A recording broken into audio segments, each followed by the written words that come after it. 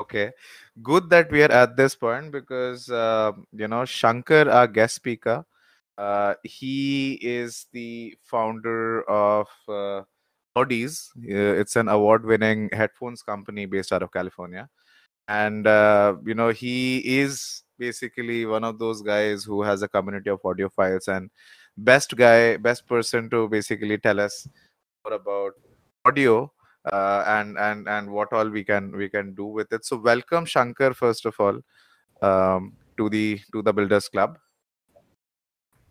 Yeah, I mean, thank you for having me. It's looks like a fun Uh, community. yeah. So we are a very high energy, passionate group of startup founders who are trying to build products in their respective domains. A lot of students, a lot of first-time founders, few serial entrepreneurs, few investors. It's kind of a small microcosm of a startup community that we have built. So welcome first of all. To all of those who don't know Shankar. So Shankar is technically, he has a background in product. He has a long list of companies that he has been working for, and currently he is the CEO and founder of Audeze. It's a headphones company based out of California. Works in the high end domain headphones, and probably will delve deeper into what kind of what exactly do.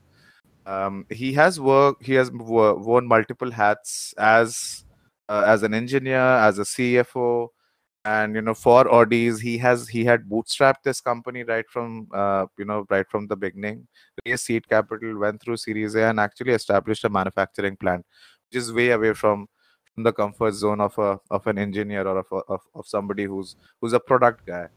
um, so yeah, I mean, I think we can start off the conversation. So hello, Sankar. How's it going? Oh, What's up? good, good. Thank you for the kind introduction. No, no, sir. I mean, I think you are a very soft-spoken guy. You don't talk much, as in at least whatever conversations we have had. So hopefully, your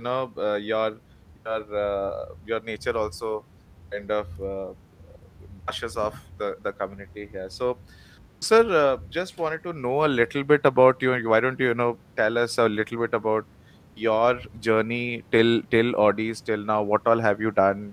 Where did you start? How exactly? What are the opportunities that came your way, and how exactly did you end up with the idea of Audis and then building Audis?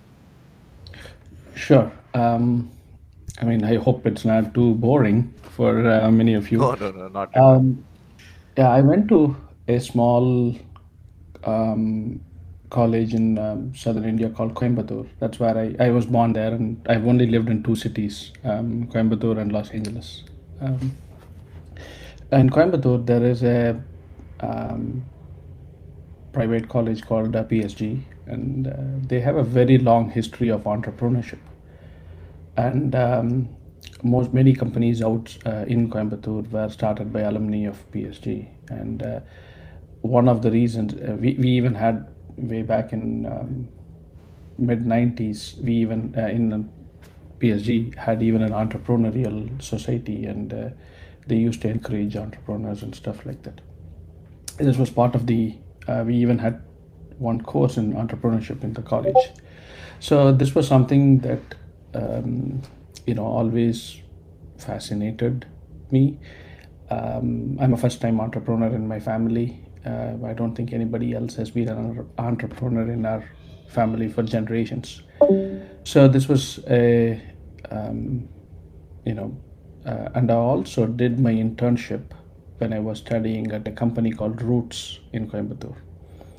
It's Oh, a okay. very interesting company in the sense that it was started in the 70s um, by Mr. Ramaswamy, who came back from Michigan. He studied at University of Michigan, came back and started a horn factory, and they are One proud factory. horn, yeah, for car Okay. horns and stuff like that. Cars. Got it. Yeah, and it is perhaps the biggest horn manufacturer in at least in India, Okay. if not Asia, right? So they export horns to, even when I was doing my internship there, They were exporting. They were making horns for all the Toyotas and Mercedes Benz and exporting it.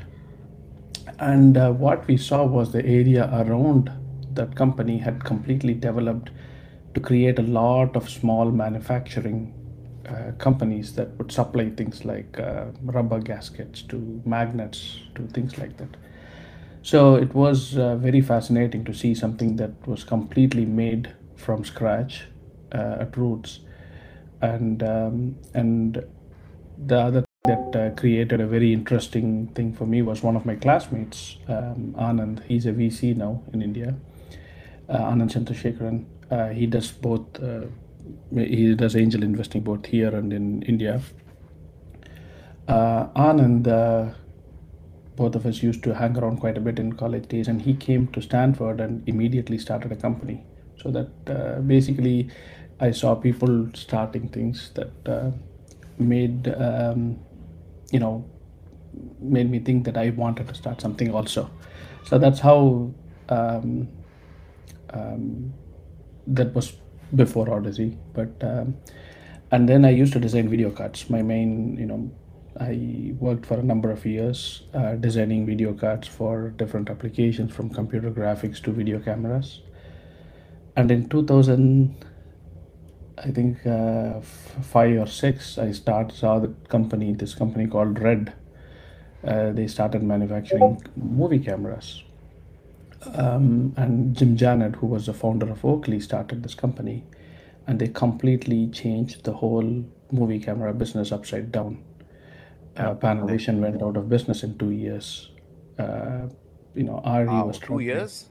Yeah, yeah, it was a humongous change in the movie camera business, because till that point, movie cameras used to cost about $100,000 to $150,000, Oh, and people used to the rental houses used to buy the cameras and rent it.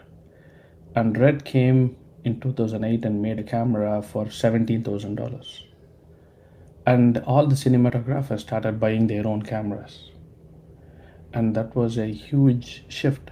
And by 2010, Panavision was out of business. RE was struggling, and only the German government's help actually helped RE to survive.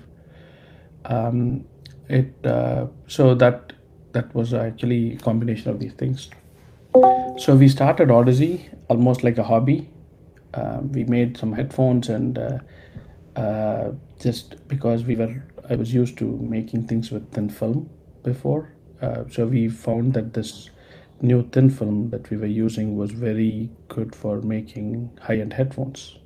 So we adapted this mhm. technology, and it took me 2 3 years to convince myself that I should quit my full-time job because it was paying well.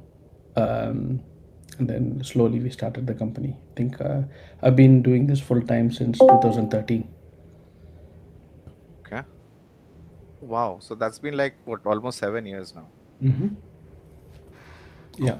and I think you have seen the whole journey of, headphones being, a commoditized thing, then become specialized, and now things are moving towards wireless now.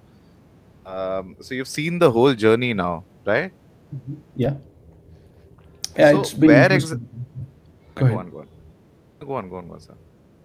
Yeah, it's been interesting to see multiple companies come. There's a lot of companies that have come and did well. There's a lot of companies that have completely raised a ton of money and disappeared as well. So it's interesting to see both sides of the story. S- So where how do you segment the whole audio ecosystem, and where do you put Audis there? When where how do you people how do as a company, how does Audis segment the whole ecosystem, and where does it position itself? Sure. Audio is a very mature area. It's even headphones. For example, if you look at it, um, the first headphone company probably. So if the first headphone company is the companies that started making headphones were Bayer Dynamic actually in 1924. It's going to be almost Okay. 100 years, right? Shure is 1925. Sennheiser is 1945. AKG is 1947. Bose is 1964. Lot of companies that have had decades, not century of expertise in this area where they have built up their brand. So it and many of these companies have also tried many of the things that we do today in early 70s or 80s and stuff. So it's not an area where humongous change occurs overnight. Mhm. There's some companies that have changed it, like Beats, for example, did a amazing thing with marketing and distribution that changed the whole industry. But if you see, there's also companies that have raised significant amount of capital that completely disappeared overnight. Mhm. So there have been both sides on this story, but for Odyssey, what we think is we want to play the long term game. We are not here for, we want to be like one of these companies that was started 100 years ago, like Sennheiser, for example, that does some really cool things and really high end things. So what we are focused on is to see how can we do this for the long term. So our goal is to not, if you look at the market as a bell curve, what we where we think we can compete and do well is the long tail, right? So there are multiple niche areas in audio where we think we can make a significant difference. So we would like to go to one of these areas, like for example, audiophile is an area where we are very well established. We are in the Mhm. pro audio market where people use us for mastering and mixing. Now we are more or less in the, entering the high end gaming audio. So we want to have these long tails where we can build a community, where we can build a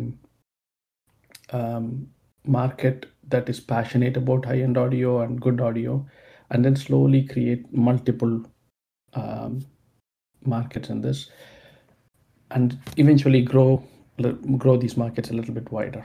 So that's at least our goal. We are not going for the middle of the bell curve, where there is a lot of you need a lot of capital, a lot of distribution, and it's also a lot more risky for us Yeah. to go there. How do you look at the competition? I guess the way you are putting it is basically a legacy. All the competitors and all the players in the ecosystem are technically people who have been there since almost what 50, 60, 70 years now. Hmm. And you started almost just probably not even a decade ago. uh, Surely you must have seen an opportunity or somewhere a need gap that you must have identified. So can you just help us understand what was your thought process when you were starting a company? Because as you rightly pointed out, the setup cost is high. Yeah. It requires money. So where did you get the thought and the validation that if I start a company today and which requires this much money, I will succeed? How did that go about? Okay.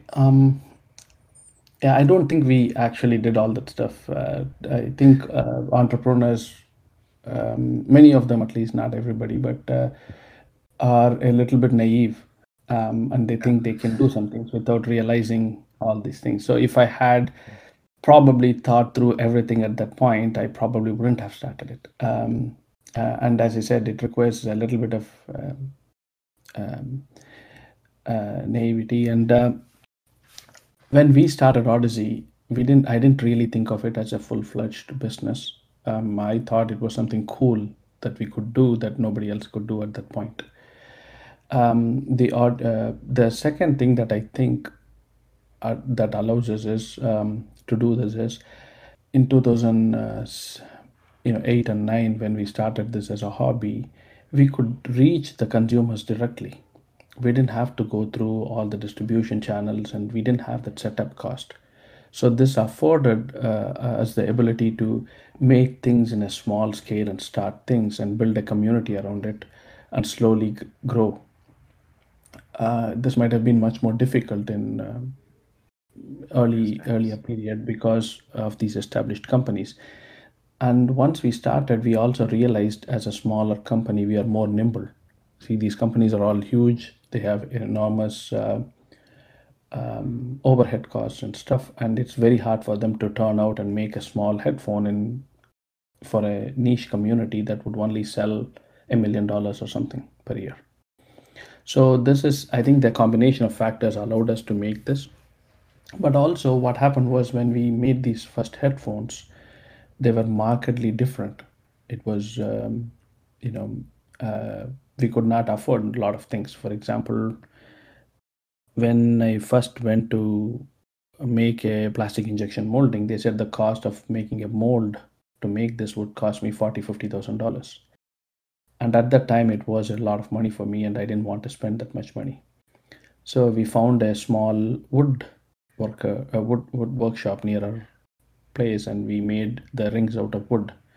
And when I showed it for the first time, people thought it was all super cool because it had wood in the headphones, and some people started referring it to as steampunk design. So we just wrote upon it, and we said, this is super cool. So it not just used wood, but also we used very thin film. We had expertise in thin film manufacturing that almost nobody else had. So this combination of things allowed us to get into the market. And once people started realizing, and audio is a high end audio, and even the sound engineers is a is a community that's extremely passionate about it. So one of the first people who tried our headphones said, hey, you should show this to Rahman, right? It was just, Mm. and then I said, how do I go show it to him? He says, oh, here, I'll introduce you. So I showed it Oh, to Rahman in, I think, 2010. He loved it, and he said, Shankar, you should quit your job and start doing this full time. So we got a lot of validation when somebody like Rahman comes in and says your product is good, and he had no reason to say that, right? He had just won his Oscar. He was in 2009, and he was people were waiting to see him, and he took time to meet with me, and listen to the headphone, and spent hours trying to listen to it. So that gave us a lot of confidence that this was not just something that a flash in the pan, that but we should concentrate on making this into a product. no, that's interesting. If you, so I guess from what I understand, it's quality. You people have basically the core of the product is the quality of sound that comes from the headphones, and that's all that the focus is. Correct. And that's one thing that we could make a significant difference in. So our North Star for Odyssey is always the sound quality. So whatever product we make, we want to make sure it sounds extremely good and best in class. So Interesting. So you also mentioned community. I think, mhm. Odyssey has a sizable, offline community as well, a community both digital and offline, who basically swear by the product. Would love to know how you folks, created the community around audiophiles. A lot of things grew organically because of word of mouth, right? When people heard the sound quality, they would just go and tell somebody else. I think I sent a video and a couple of screenshots to you. Don't know, I didn't know how Yeah, to yeah, put yeah, the yeah. whole thing into I'll these. share it in the water cooler chat also. Yeah. So what happened was, as we started making things, two things happened. One was we had no experience in manufacturing, so it was actually very difficult to get the product initially. People had to pay and wait for 2 3 months to get the product because we would just buy material with the money. It was in the initial days, it was just very messy. And it was also very difficult for us to go and find a manufacturing company to make these because the volumes were very low, right? These companies like Innovation and all these big outsourcing companies would be willing to talk to you if you were making 100,000 headsets, but nobody really wanted to make 1,000 or 2,000 headsets.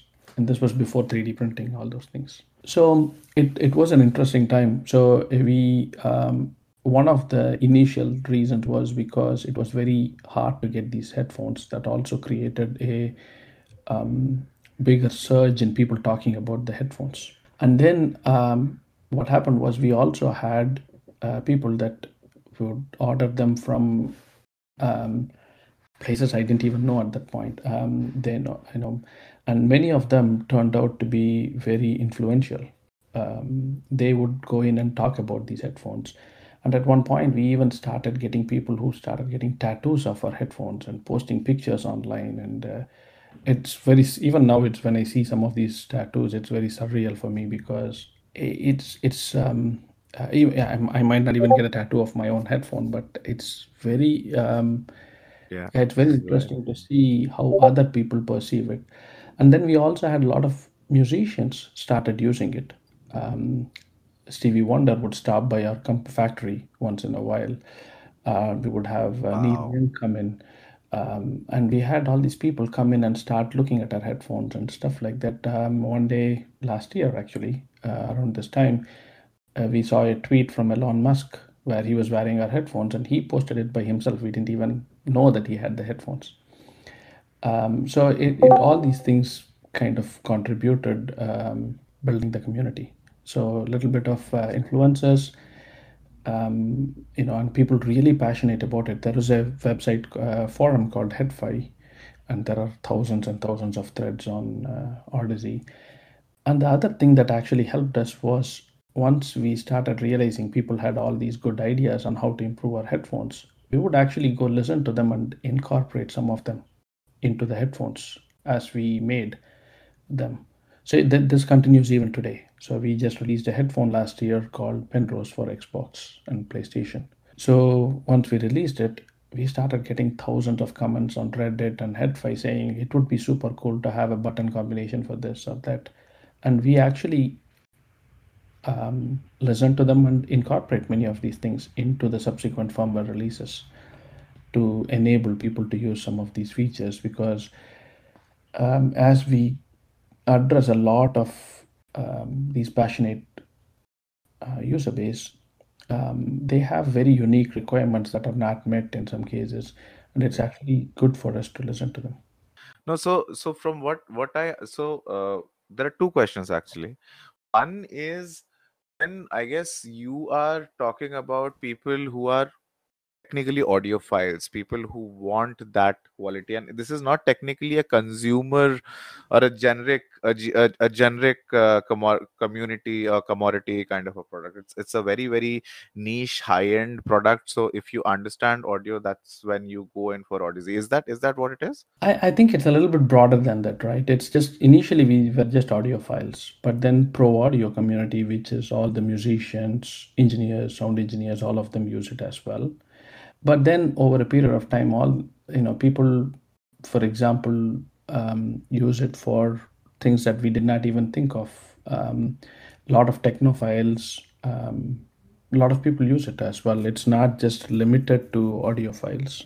But anybody who listen to it know the difference, right? Once you listen to one of these good headphones, you realize, it sounds Yeah, like headphones. There's this whole raging debate around wireless versus wired thing, which Apple started and now everybody else is emulating. Uh, what are your thoughts on that? Number one, and number two, what do you think about companies like Apple getting into the whole headphones business? Because now I guess a sizable amount of their revenue is coming from earbuds and the other associated accessories around it.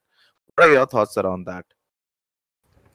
yeah. I mean, wireless is much more easier to use, and the wireless technology is becoming more and more higher quality. Right. For example, Sony released a new codec called LDAC that's very good. With the new Bluetooth low energy BLE audio coming in 2022, and we will have a lot more capabilities in a wireless headphone that we could never do in a wired headphone. I mean, you could do it with a phone or something as the host, but with the Bluetooth LE audio, BLE audio coming, the spec is now published.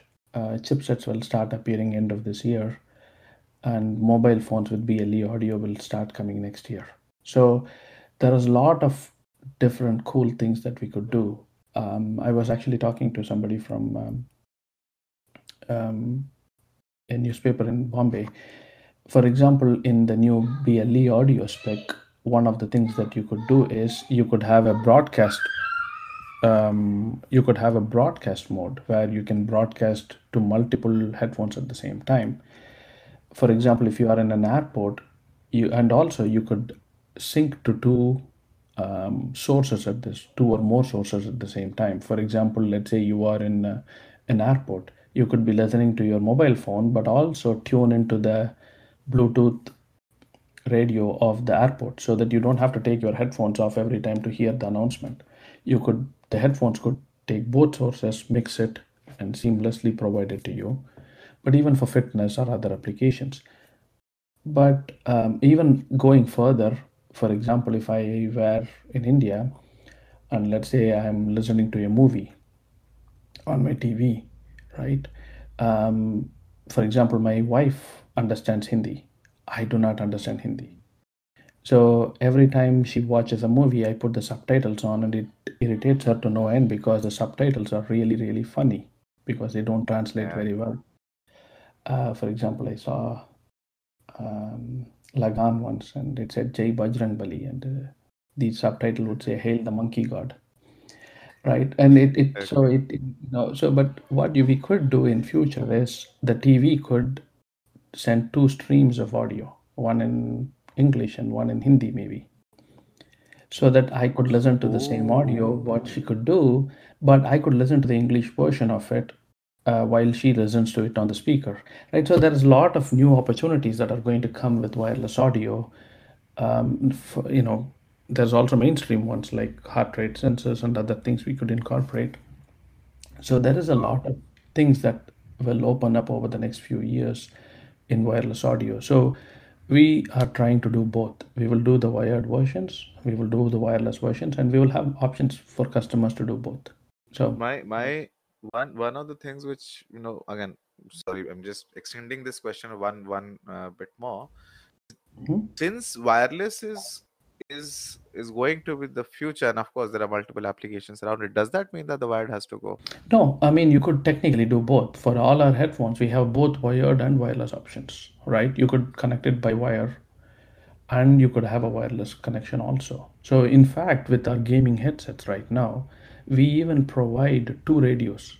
For example, in our new Xbox and PlayStation headset, you we have a wireless dongle for 2.4 gigahertz audio, so that you have low latency. Right, for gaming, low latency is super important. Bluetooth has a latency of about 200 millisecond. So we provide a wireless dongle that you could connect to the Xbox, but we also have a Bluetooth radio that's independent of the 2.4 gigahertz radio. So you could connect to Discord on your phone, so you can chat with your friends at the same time. Uh, and then we mix the audio inside the headphones. So we have a mixer in the headphones that allows you to mix both of these. Oh, In our other headphones, Mobius, we also do this with a wired option. So we have a wired USB-C or a wired 3.5 connection, and you could mix your Bluetooth audio. Um, so I don't think there will be some use cases where you could have both, and there are some use cases where you have to use only wire because of the type of, for example, you are in a studio and you want really low latency. You are playing a guitar or something. The wireless latency is still high. The yeah. lowest Yeah, latency yeah, we yeah. have been able to achieve is 18 millisecond right now, and that's too high for some musicians. So I think there will be both, and but wireless will be mainstream. Do you have a product in the market? Yeah, we have been in the market since 2013. We are, 7 years. it's Odyssey.com. Yeah, it's Odyssey.com. We are probably the biggest headphone manufacturer in the US, technically, because we are the only ones who have a factory. But we do have tens of products in the market. We have sizable revenue this year, last year. We are in the gaming market and the audiophile. We have over Interesting. 400 distributors or dealers and distributors worldwide. We even have dealers and distributors in India to Asia to Europe, everywhere. So producer is based out of the US actually. So I'm He in Mountain has a View. I'm in Mountain View, California. We are in Orange County. Our factory is in Orange County. Tell me a little bit about manufacturing in the U.S. How has that been? So, manufacturing in the US and manufacturing in California are actually two different things. Yes. California is even more difficult to do than in the US because of EPA regulations and stuff. And we are actually company that manufactures a lot of different things that normal audio companies don't do. For example, we make our own thin film. We make our own type of magnets. We have a patented type of magnet that we use. We etch the circuits here in Orange County. We make the film here in the US. So we do manufacturing. We technically Audeze is a transducer manufacturer. And the reason for this is because of two things. One is the technology that we do and the way we do this is very different. And we have developed almost everything in house. So it made sense for us to start our own factory because of the volumes. For our gaming headphones, when we started doing the gaming headphones, that's when the price problem came in, because the average selling price of a gaming headphone is about $50. And the cheapest headphone we used to make was about 600 or 800. So what we had to do was to find a way to manufacture these things in a cost-effective way. At $299 to $399, we are probably one of the most expensive gaming headsets. So what we decided to do was only make the transducers here for the gaming headsets, but the final assembly is in China of the headphones. So most of our high-end headphones that musicians and sound engineers use, we make almost everything in-house. Few years ago, we actually made a product called L8, and that one was the first headphone with a lightning connector, and we were in all the Apple stores worldwide. So we did, but then the lightning connection, everybody preferred Bluetooth, so we stopped making the product now. But we were in all Apple stores, and we are in all micro centers and stuff right now. We are not in the Apple stores anymore because we don't make that product, but we are in all micro centers in the US. We are, I think we are on Best Buy online, Amazon, everywhere. Else in Mountain View, we do have a couple of dealers, I think. So, but manufacturing is a little bit difficult because one of the things that we had a problem is etching, because most people, one of the biggest problems with making the type of headphones that we make, planar headphones, is we make a thin film, we then coat it with aluminum, and then we have to etch a circuit on this. And these films are about 2 microns thick. To give you an idea, a normal average human hair is about 100 microns thick. So we have these very thin films that we have to etch. And in 2012, we started running into a problem because there was this magnet company that got sued by California because some children swallowed these small magnets. And that was the first case where the owner of the company got personally sued by the Department of Justice. So it was one of those cases where the LLC shield was penetrated, meaning even though it was a company, the guys started getting sued personally. And with EPA regulations, there are two things that fraud, and one is EPA regulations that can get you sued personally. So we wanted to make sure that, with chemical etching, there's a lot of acids and stuff. So you have cradle to grave responsibility for those things. So we created and patented a new method of etching with lasers. So this allowed us to actually bring the cost down and make almost everything in-house and be competitive price-wise to even manufacturing in China of these diaphragms. Wow. So this enabled us to start the factory here in California. So we don't use any chemical etching in any of our products. We use lasers to etch. Okay, so my question is, how has the consumer behavior with respect to audio products in general changed since the time you launched and now, like 7 to 8 years down the line? Now, what are the differences in behavior with respect to consumers change this? Yeah, when we started out, there was more like wired headphones, and people expected sound quality was the only criteria. But as we with new products, especially in newer markets like gaming, it's not just the sound quality. We have to also worry about the user interface and ease of use and all these things. I think I'm not sure if it is a change because of the time, but it's because of new markets that we are encountering. So the audiophile market is still sound quality. Good quality trumps almost everything. So people are willing to wear headphones that are heavy, cumbersome. They will live with it, if the sound quality is great. But as we move to more regular markets, sound quality is has to be good, but also user interface has to be good. The other thing that we also realized is initially we had no industrial design. We it was form follows function. This is what we could make.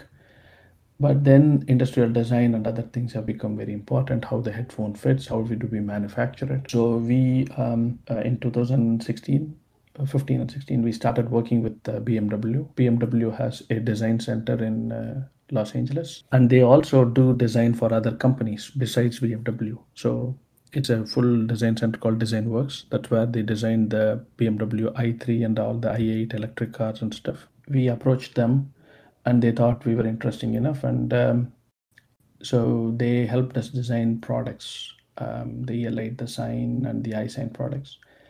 So, and it also gave us an enormous amount of credibility, because BMW Design Works started to work with us. And it also taught us a very important thing on how they think of the design process, like in a 5-year term, and then they work backwards. So that's basically what we follow now. We try to see how to develop products for 5 years down the lane, and then work backwards on a 2-year, 3-year timeline to see what we could do in 2 years and 3 years, so that we can go to the product we want in 5 years. So I just wanted to add on to the previous question and ask if the pandemic has in any way impacted the your company, the revenue or the audio industry as general. Yeah, in two ways. One is positive, is demand for our product is increased. We are shipping almost everything that we can make. On the flip side, manufacturing is very hard with all these things. We do have a factory here, so we had to social distance every employee. We had to move from one shift to two shifts to reduce the number of employees present any time. So we start at 5 in the morning to 1:30 for one shift, and then from 2 to 10 for the next shift, so that we can separate out transducer manufacturing and final product assembly, and testing everybody.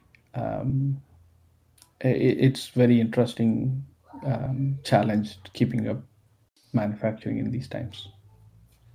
That's a very interesting point, actually, because the labor right now, it's a very sensitive situation, especially in the US now, I guess. Yeah, it's Orange County is actually, in whole of California, is actually really bad. Hi, sir.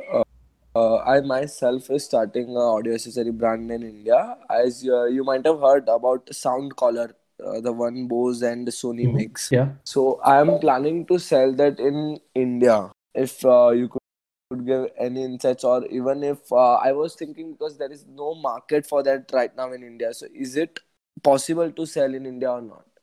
These Is there a kind of market things. for it anywhere?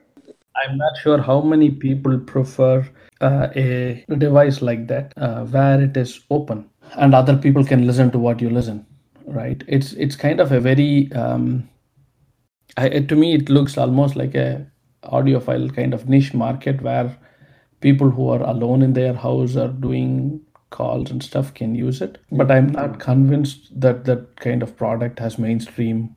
What is the use case? What is the use case that you're going in for, Rocky, with this product? Cycling while you are walking, because right now even if you see in Mumbai, there are very small houses, so if you're watching a TV at night, your parents cannot sleep, or if you say Bangalore, Delhi, Mumbai, so these are the things which disturbs you at night. So cycling, then watching TV at home, then while you're walking, if you want to listen, because in earphones or headphones, what happens, you miss out on your surroundings. Lot of if you can see online as well, lot of accidents happen because you are not aware of your surroundings, right?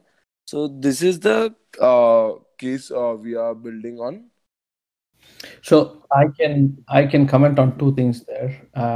One is cycling. I'm an avid I bike hundreds of miles every week. So it's almost unusable for biking or cycling because of the wind noise. Okay. So the wind, when you are biking, you are going to get wind noise, and only things that have wind noise cancellation a little bit are usable. I personally prefer bone conduction headphones for biking or cycling. Okay, it's not the best of the sound quality. You can still hear your surroundings, and it the wall. See, there are even sports earbuds. For example, Bose has introduced something called sports buds last month. Yes, over the years. Over the years, one. It's actually on the top of your pinna. It's really uncomfortable, almost like a hearing aid. I have one of those, but I don't think I can use it also for biking. I tried it. It's the problem is to when you're biking, you have to increase the volume significantly, and wind noise becomes a big factor.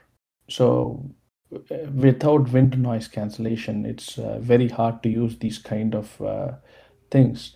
Bone conduction works a little bit better because you can hide the things under your helmet almost.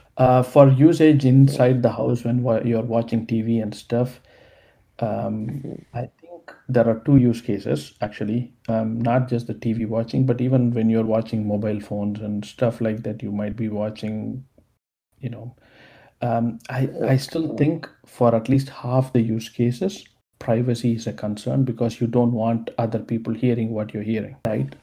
Even if it is a movie, for example, it might have some really uh, weird content that you might not want everybody else to hear. Even though people don't say it outside, they personally prefer to listen to it themselves. So I think most cases you can use Bluetooth headphones. And inside the house when you're watching TV, outside noise is not a big concern. Second thing is most of these headphones will have a transparency mode, so you can hear outside and inside. So I think the use case of listening to TV, you can address it with regular Bluetooth headphones with different form factors from bone conduction to over ear to in ear, all of those with regular Bluetooth, and especially with the Bluetooth LE with multi-stream string syncing and stuff can address it. The over-the-shoulder headphones are, unique. I think a little unique. I'm still not convinced it's a big market. Okay. Another use case we were thinking of single moms. So if the child is sleeping or something and they are talking or they are watching something on phone with earphones or headphones, and the baby cries, so they won't be able to hear. If anything happens, they won't be able to. They won't be able to give their attention to because they wouldn't know only, right? So those were another use case we were thinking of. I'm not convinced still. I'm not trying to be negative here. I'm just not convinced No, no, fully sir, that it's no, a that's very fine. useful case. The So the reason I'm saying this is because of two things. Okay.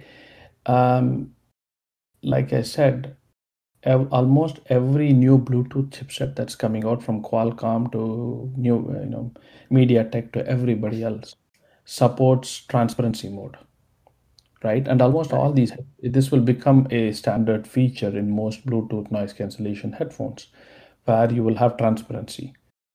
So you could easily address this with the transparency mode, and you could still have good audio, right? Like when you want privacy, you could do private. You could turn it off and turn it on.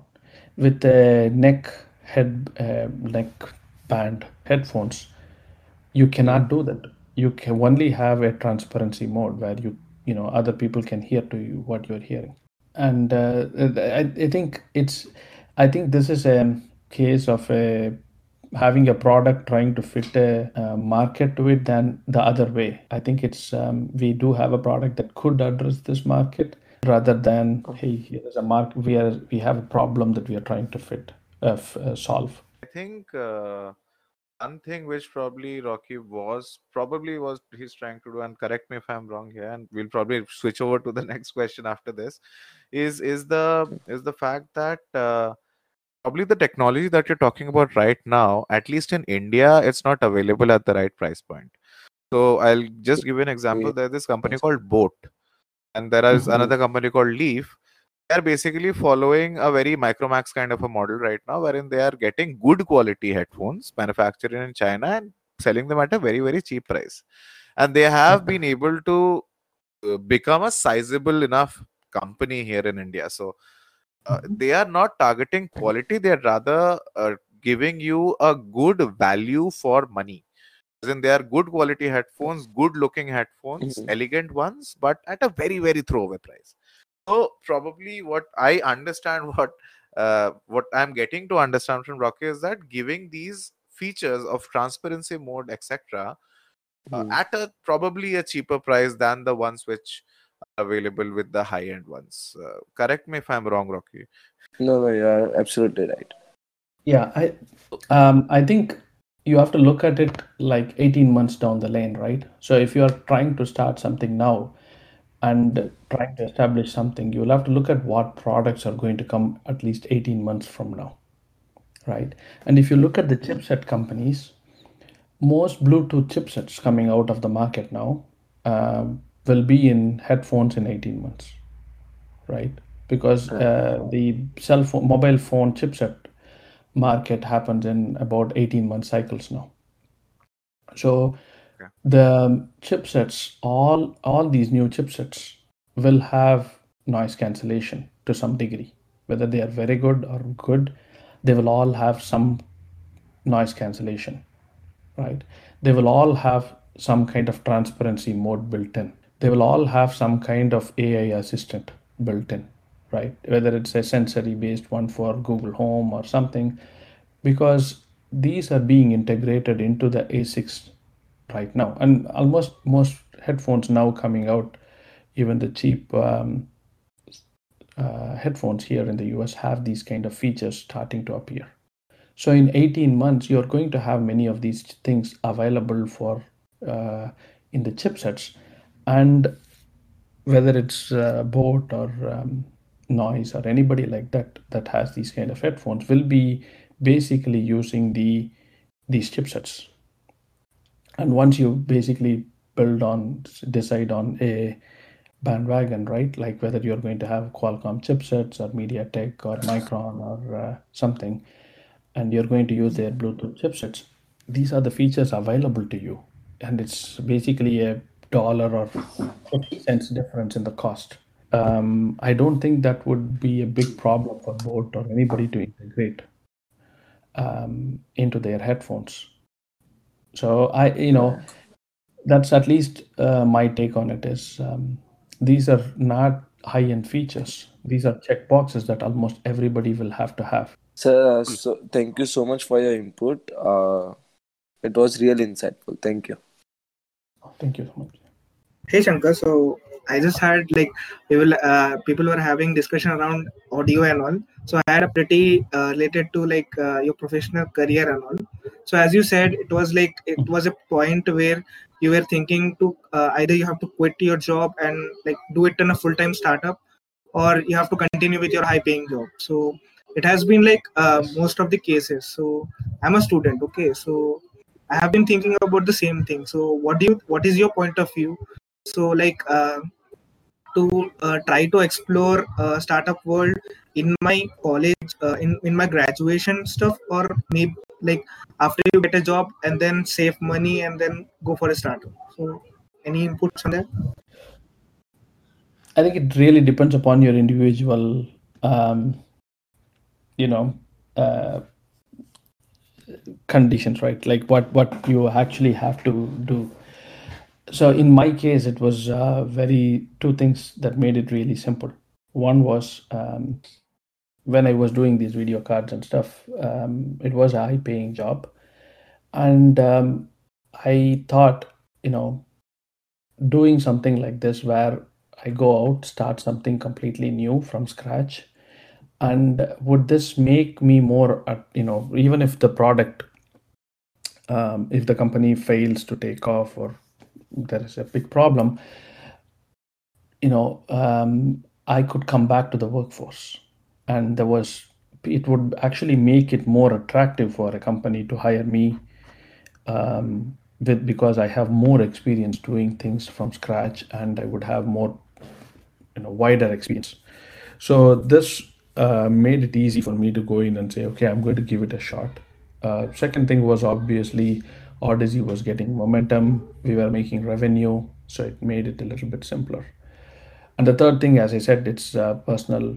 situation, right? Where are you and stuff like that in your stuff. So one of the things that made it less risky for me was my wife was working, right? And I was married by the time, and my wife was also earning a lot of money. So it made it simpler for us as a family to decide I can give this a shot, and it's not going to create a big problem for us. The only problem that we had for a while to decide was the green card and the things like that, because the visa situation was taking a long time, but that got solved, and it wasn't a big problem.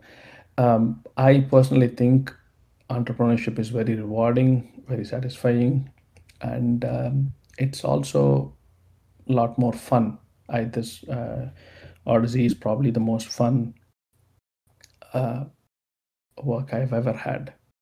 How many times do you get people making sending you tattoos of our headphone, our logo, or seeing a tweet from Elon Musk and stuff like that? I don't think I would have been able to do some kind of cool things that. Um, so, I think if you have a chance and it's not too risky, I think give it a shot. And if it feels right for you, give it a shot. I don't think it would be. You could, at least that's my take on it. So basically, whether you pass or you fail, it doesn't matter. It's the journey that actually matters. Correct, and I think it took me a while to understand that I also, had a right? question. Can I go ahead? Yeah, go ahead. Yeah.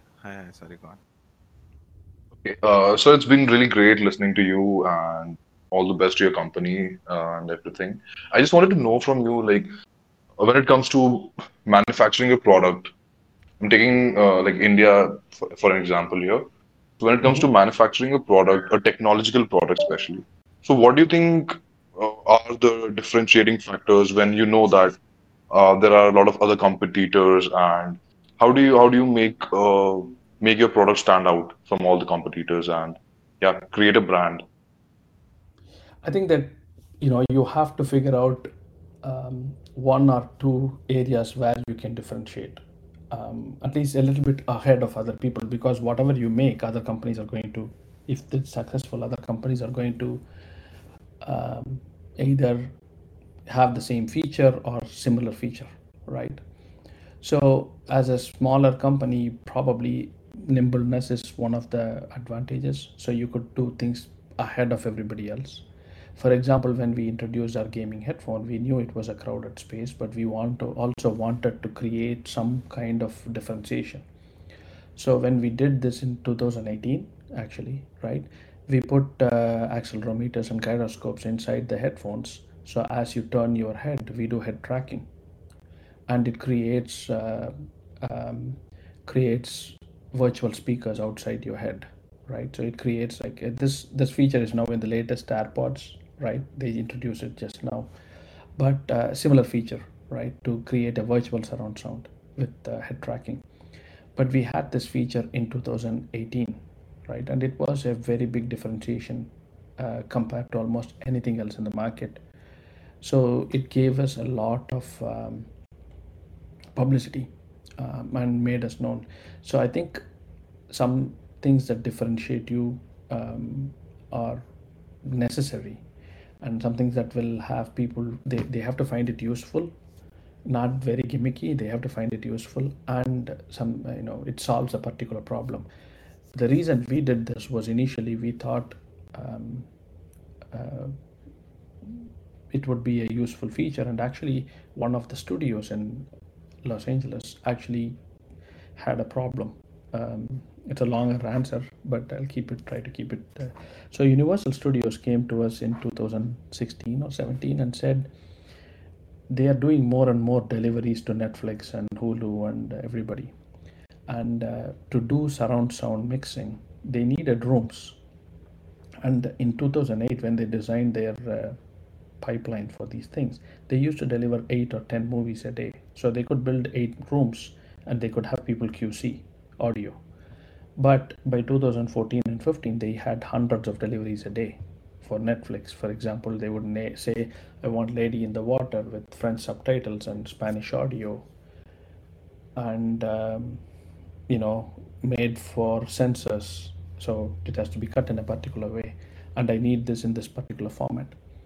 So they had a problem where they had to QC hundreds of these movies a day, and they had no good way of doing surround sound mixing on headphones. Everybody had to have their own rooms, and there is space limitations. So they came to us and asked us if we could make a headphone that had virtual surround sound that was believable, not some gimmicky one. So we started designing a headphone. Then we realized gaming was a much more market where this is more useful. So we made this headphone, and one of our biggest markets for this headphone is still studios buying it for post production of movies. So almost every movie from coming out of some studios are QC'd on our headphones. But we take the same headphones and we added all the features that gamers would need: boom microphone, keyboard shortcuts, all that stuff. And we positioned it for the gaming market. So anything that actually helps you differentiate is useful. Um, so So I get what you're saying. So do you think is it fair to say that like you can have different features like better than your competitors, and then you can find a niche market, for example, gaming in your case. And then once you establish your rapport, you make your brand stand in the customer, then maybe you can come up with a more generalized product for everyone. Is that a correct way to go about it? correct. I think that's true for most markets, not just audio, right? I have seen this being done by other companies as well. So you go to a market where it's a long tail market. You go to a market where you are concentrating on solving problems for the long tail, not for the mainstream bell curve. And then you slightly expand, either in complementary market or adjacent markets, and broaden your market. Hearing aid companies do this all the time. Phonak and other guys were hearing aid companies. Now they're coming out with Bluetooth headphones, um, and trying their hand. Um, Keyboard companies, for example, gaming keyboards or specialized mechanical keyboards. Okay, so thank you so much for your answer. Yeah, so I had one question. So thing is like see, like as you said, you just like you were working on a different kind of job, and then suddenly you moved on to Audeze, like headphone manufacturing company or some kind of thing. So uh, as how did you skilled yourself to manufacture a total headphone at that point of time? So was it like you already knew about it or you learned somewhere? Yeah. So from product to manufacturing, how did that transition happen? Yeah. I mean, I had good people around me, right? We had one of our CTOs had experience, and I had seen manufacturing beforehand as well at Roots, where they made stuff from scratch. This college I studied, PhD in Coimbatore, had a full manufacturing industry inside the college. Inside the university, we had a PhD foundry. They used to make electric motors and pump sets and stuff like that. They did everything from casting to mold making to making the final product and shipping. They did a lot of machining. So I did have some background, or at least some peripheral knowledge. It was not completely alien. The place where I actually had more trouble was all the understanding the finance, accounting, and stuff, because that's not something that I had exposure to. So basically, I just took some time off, went and sat with one of my friends and asked him to teach me. So that was actually where I had more trouble. So he told me to make a business plan and do all the Excel files from scratch. And so I started doing the accounting and stuff initially. So that gave me some idea. I think it's just the willingness to learn. I think pretty much you can learn anything if you have the interest and putting some focus on it. Pretty much you can learn. And there's also always good people that you can hire, right? So we hired somebody from a company called Star Trek that used to manufacture exercise equipment. We also got help from BMW. They came to us and said, why do you have to make headphones this way? Why don't you make headphones this way? So that changed our perception. So it's you can pretty much learn or from by yourself or from other people. Yeah. So I guess it's always just have 24 hours in a day at the end of the day. Yeah, If you can't learn that, you'd rather have people around you who know that shit. yeah. I have one last question. So my question is, what are some of your learnings specifically as starting a new company and becoming the founder and CEO, which you have learned probably throughout the years, which which you wouldn't have learned if you were an employee in some other company? And just sum it up, what has entrepreneurship taught you? That's a very broad question. I mean, one thing is it gives you a lot of confidence, right? If you start, especially if it is a successful business, it gives you a lot of confidence to do other things. But I think one thing that I realized, this was actually before starting Odyssey, that made a big difference for me is, at least in India, one of the things that was always uh, very influential in the conversations was the success of your business and your personal success as a is always tied to each other, right? So if you are successful in your business, you're also successful, kind of. I mean, this is such a big, you know. And when I came to the US, I realized it doesn't really matter. People try different businesses, some succeed, some do not succeed, but it doesn't reflect on who the person is.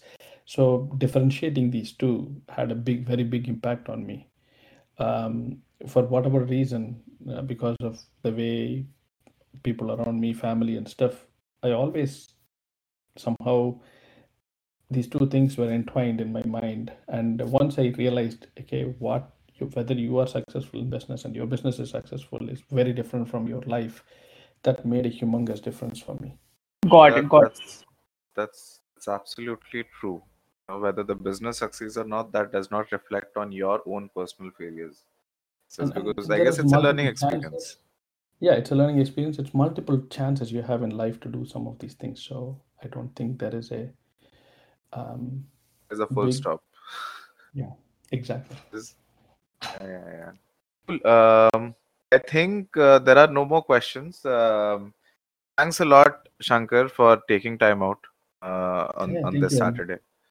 Hope definitely, we and did thank you not. guys for actually staying up so late and listening as well. And you know, it's very interesting.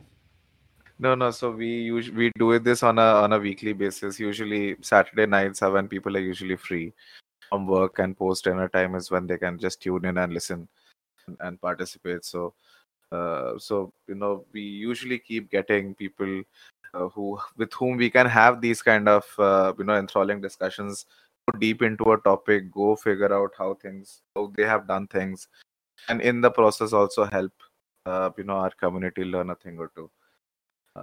So hope you had a good chance. I mean, just probably for closing words, you can just share your experience with this session, and probably we can just sign off. Yeah, definitely. Yeah, and thank you for having me. It's very interesting. I didn't know what to expect. I listened to the previous one a little bit, and the questions were interesting, and that does, I think, also, the whole keep. Thank you for keeping the whole conversation interesting and keeping it flowing. So I hope it was not very boring or anything for other people, and No, no, no, no, not at all. It was a very thought-provoking discussion as well. Plus, it's about an industry which few people know of, especially a product manager, a person, who's an engineer, goes on to start a manufacturing plant is itself a very interesting story.